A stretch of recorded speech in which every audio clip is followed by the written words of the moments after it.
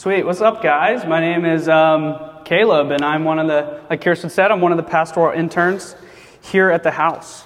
They were right about these lights. They're pretty bright, so I can't really see any of you, so sorry. But yeah, this semester we're walking through Leviticus, right? And I have the opportunity tonight to talk about Leviticus 16, which is all about this idea of atonement. So this chapter is located right in the center of Leviticus, and then also right in the center of the Torah, which is the first 5 books of the Bible. So atonement is this big Christian word that I hope we can all understand a little bit better tonight. But before we get into it, would you pray with me? Lord, I pray for tonight. Speak through me. Open the ears of the students tonight, Lord, so that they may hear what you have for them. Be in our midst. In your name I pray. Amen. So the easiest way to explain this big word, atonement, is to split up the word into 3 different sections. So those sections are at, one, meant. At one, meant. So the word atonement literally means to be at one with something. And this word is really only used in religious language. Because of this, it may be pretty hard to picture, but I'm going to try to paint you a picture anyway. So this example is going to be pretty elementary, but it's all going to help us grasp this thing. So I want you to picture 2 best friends in kindergarten. Let's call them Jimmy and Johnny, right? So it's snack time, which is, when I was in kindergarten, the best time of the day. Or nap time. It could be whatever. It could be argued. So Jimmy has M&Ms for snack time, right? And then Johnny has Skittles, right? That could also be debated on which one's better. But essentially, Johnny steals 3 M&Ms from Jimmy, right? I know, crazy. Somebody find him. So right now, as we leave this story, there's a divide in these best friends. And the only way for them to be at one with one another and to be best friends again is for Johnny to make amends by atoning for his wrongdoing to Jimmy. In the same way, there is a divide between us and God, and instead of us atoning for our mistakes, God does it for us. I know that was silly, but I hope it helps you get a better picture of what atonement looks like. So what does it mean to be at one with God, and why, as humans, do we need to be at one with God? So because of our fall in Genesis, there is a divide that was created between us and God. And this divide is sin. So sin is not from God, and God's desire is for us to live in a world without sin. So if this is God's desire, the obvious answer here would be to remove sin from the world, right?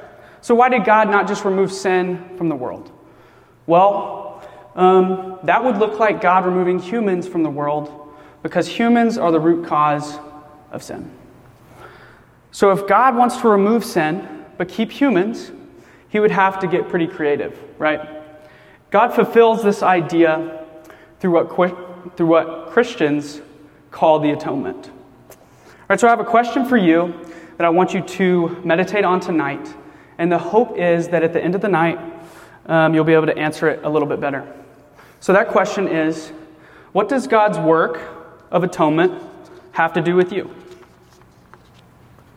What does God's work of atonement have to do with you? So if you know me, I'm a massive Braves fan, right? And the playoffs started this past week, and you heard it from me first, but I think we're going to make a run back-to-back to the World Series. I know the Mariners are making a pretty good plunge right now, but sorry, Jason, it's just not going to happen. Maybe next year. But if you've ever been to a baseball game, you've probably seen that game that they play on the Jumbotron in between innings. And this game has a baseball and then 3 hats, right? And the baseball would be placed under a hat and then quickly shuffle around.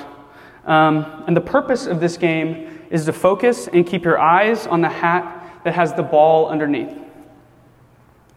Right, so while I explain these Day of Atonement practices from Leviticus 16, I want you to imagine that you are playing this game.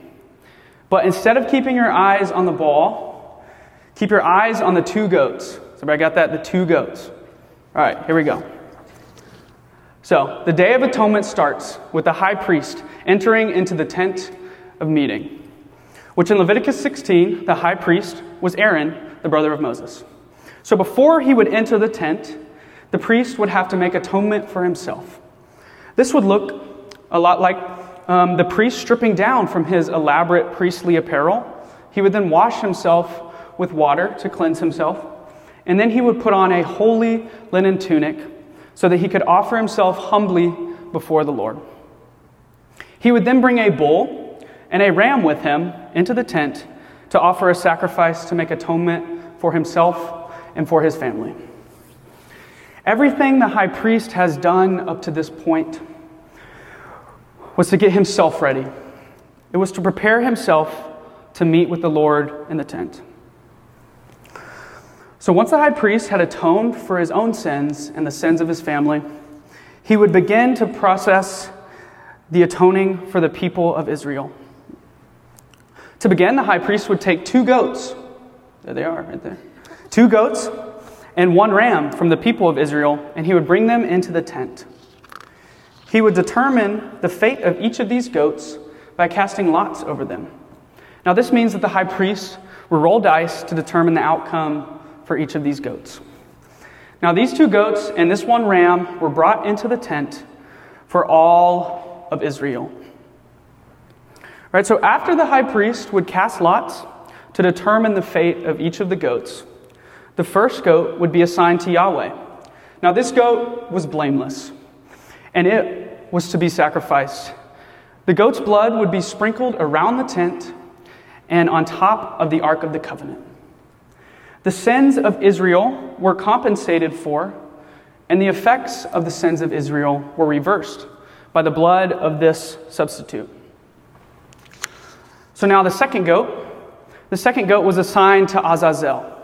Right? I don't know if I'm pronouncing that right, but we're going to roll with it. Right? Azazel is this non-existent spiritual being that represents evil. And now this goat was not to be sacrificed. This goat was to be presented alive. The high priest would speak over it and place on its back all of the sins of Israel. Then he would cast it into the wilderness towards Azazel. Now, God's design for this second goat was to take all of the sin of Israel and place it on the back of the goat and send it back to the evil one where it came from. Right? Now, these Day of Atonement practices would happen year after year after year, and it was never thought to be something permanent. These sacrifices were temporary and pointed to the idea of something bigger that needed to happen. So, recently, I've been trying to make myself watch some more movies, trying to broaden my likes and dislikes. And now, I don't really love movies. Now, Matt, on the other hand, I don't know, I can't see you, but Matt's here. Matt loves movies. If you want to talk movies, talk to Matt.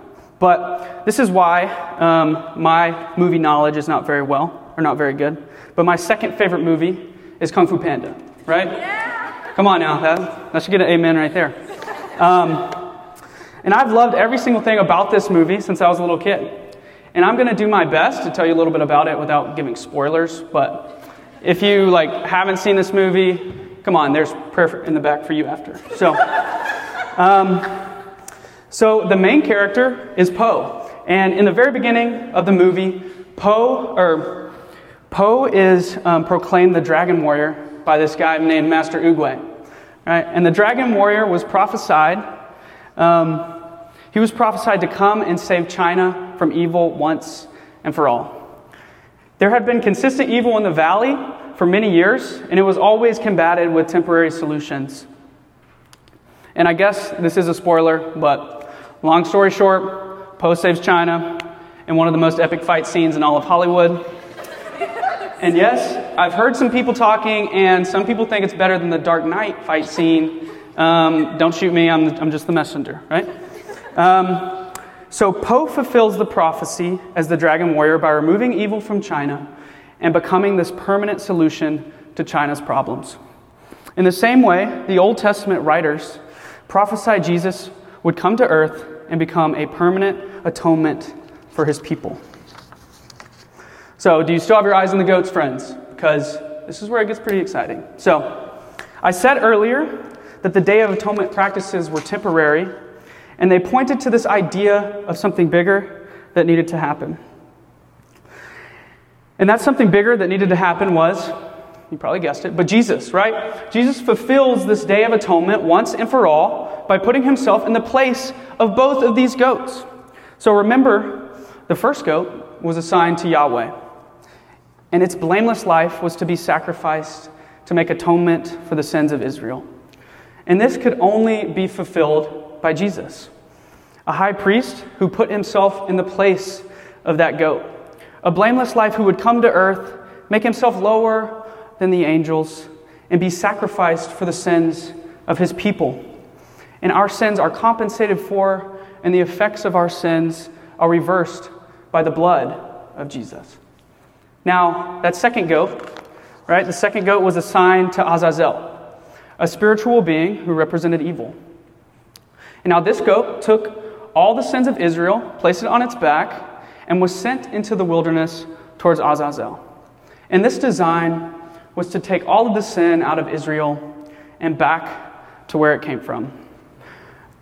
Jesus took the sin of the world, he placed it on his back, he was nailed to a cross where he died, and he took that sin back to where it came from. 1 Peter 2:24 assures us that he himself bore our sins in his body on the cross, so that we might die to sin and live to righteousness. For by his wounds you are healed. Luckily, friends, death is not the end of this story. Jesus was a blameless life, sacrificed while carrying the sins of this world on his back. And I'm here to tell you that he did not stay in the grave, but on the third day, when the stone was rolled away, Jesus defeated death and is now seated at the right hand of the Father. Yeah, woo! And God assures us that the wages of our sin is death. And Jesus saw that through when he died in our place and then defeated death to give us hope. Now, friends, this is no temporary practice that needs to happen year after year after year. But Jesus came to make atonement for his people once and for all. So, recently I have picked up a new hobby, and that hobby is surfing. And that hobby is pretty tough, considering I live in a landlocked state, Tennessee, and I've lived here my whole life. So, if I get the opportunity to surf, I kind of have to go for it. So a few weekends ago, I had this opportunity. I packed my surfboard, some canned chicken, an air mattress, obviously some Monster, just the essentials, right? And I headed off on my road trip. So a little backstory to that week, a week before that trip, I had got a nail in my tire, thanks Chattanooga Construction. But come on, I patched that tire and I thought everything was A-okay. So, foreshadowing. But 5 hours into this 6-hour trip, my low tire pressure light comes on. All right, I pull over to the nearest gas station. I immediately begin to fill this tire that had been punctured a week prior with air. And I wasn't really paying attention. I don't know why. But I overfilled the tire. And of course, air starts shooting out of this hole that the nail created a week prior. And so I run into the gas station. I physically sprinted. Just imagine that, sprinting, while air is pouring out of my tire. I grab a new patch kit. And I immediately go back, patch the tire, and fill it back up to its correct PSI. So I get back into my car, like everything's gonna be good, turn the ignition, and my light is still there. So I get out, I'm like, maybe it's one of the other tires. So I'm running around, filling up all the tires, get back in the car, turn the ignition, the light's still on, right? So I do this a considerable amount of more times, and it didn't work. And I can't express to you with words how frustrated I was in that moment. Here I am in the middle of nowhere, Georgia, and I've just fallen $14.50 into this air compressor. So I take a breath, I sit down, and I just say, Lord, please fix my tire. So I kept my eyes closed for a second. I opened them, I looked down at my dash, and to my surprise, The light was still on, right? So I'm just like, whatever, man. This is like, I'm just going to drive, and if I get a flat tire on the interstate, I get a flat tire on the interstate. So I am turning right onto the interstate. I'm not kidding you. My low tire pressure light goes off. Come on now. So I don't know what changed between the gas station and the acceleration ramp of the interstate, but God had so clearly answered my prayer. So tell me why at the very next exit, I had to get off and I had to check each and every single one of my tires to make sure that it wasn't a fluke and that it was actually okay.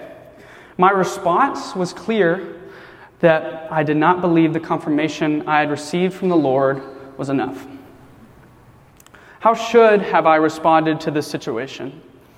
I believe I should have responded the same way the Lord is inviting us to respond to the atonement tonight. Well then, how are we supposed to respond to this? So I can tell you how we would have responded 3,500 years ago, right? Every year, on the 10th day of the 7th month, where the high priest would have taken 2 goats and 1 ram into the tent. And he would present one to Yahweh and one to Azazel. But our reality is we're living in 2022, and these practices are no longer applicable to us. So what are we supposed to do today? Well, Hebrews 10, 19 through 25, which was read at the beginning, teaches us exactly how to respond. And it says, "Therefore, brothers and sisters, since we have confidence to enter the holy places by the blood of Jesus." Did you get that? Not by the blood of goats, friends, but by the blood of Jesus. Verse 20. "By the new and living way that he opened for us through the curtain, that is through the flesh. And since we have a great priest over the house of God, let us draw near with a true heart in full assurance of faith, and our hearts sprinkled clean from an evil conscience, and our bodies washed with pure water. Let us hold fast to the confession of our hope without wavering, for he who promised is faithful. And let us consider how to stir up one another to love and good works, not neglecting to meet together as the habit of some, but encouraging one another, and all the more as you see the day drawing near."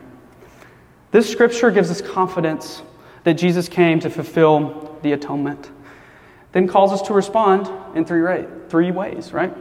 So first, we are supposed to draw near. Draw near to God with full assurance that Jesus fulfilling the atonement was enough for us. Right? Drawing near can look a numerous amount of ways. Learning more about our Creator by reading His Word. Communication with our God through prayer. Putting our faith in the Father that He will do what He has promised us. Trusting God, even if we may not understand everything. Now second, let us hold fast. Hold fast the confession of our hope without wavering. Our hope as Christians is rooted in the fact that the Lord will fulfill His promises. And this hope is anchored in what God has done, what He is doing now, and what He will do in the future. So we should stand firm with hope without hesitation. Third, let us stir up. Stir up one another to love and good works. Friends, Jesus is inviting us to community. A community of brothers and sisters who are also drawing near to God and confessing hope in the Father. A community that will hold each other accountable and one that will encourage one another. Friends, it's super hard to live this Christian life alone. That is why the Lord encourages community for us. The Lord is simply inviting us to respond to the atonement by drawing near, holding fast to our confession of hope, and stirring up one another to good works. Now, friends, the Creator of the cosmos desires so badly to be at one with you that He sent His only Son to be sacrificed for the sins of the world. Jesus came to fulfill this atonement, and He made a way for sinners like you and me to be at one with the Father. So, friends, each week we like to take a minute or two of silence at the end of the night because this might be the only time during our weeks, during our busy weeks, where we get a couple minutes of silence. So after these couple minutes, I will close this in prayer. But first, I have a question that I want you to reflect on. And that question is, what would it look like for you to practically respond to the atonement in your life today?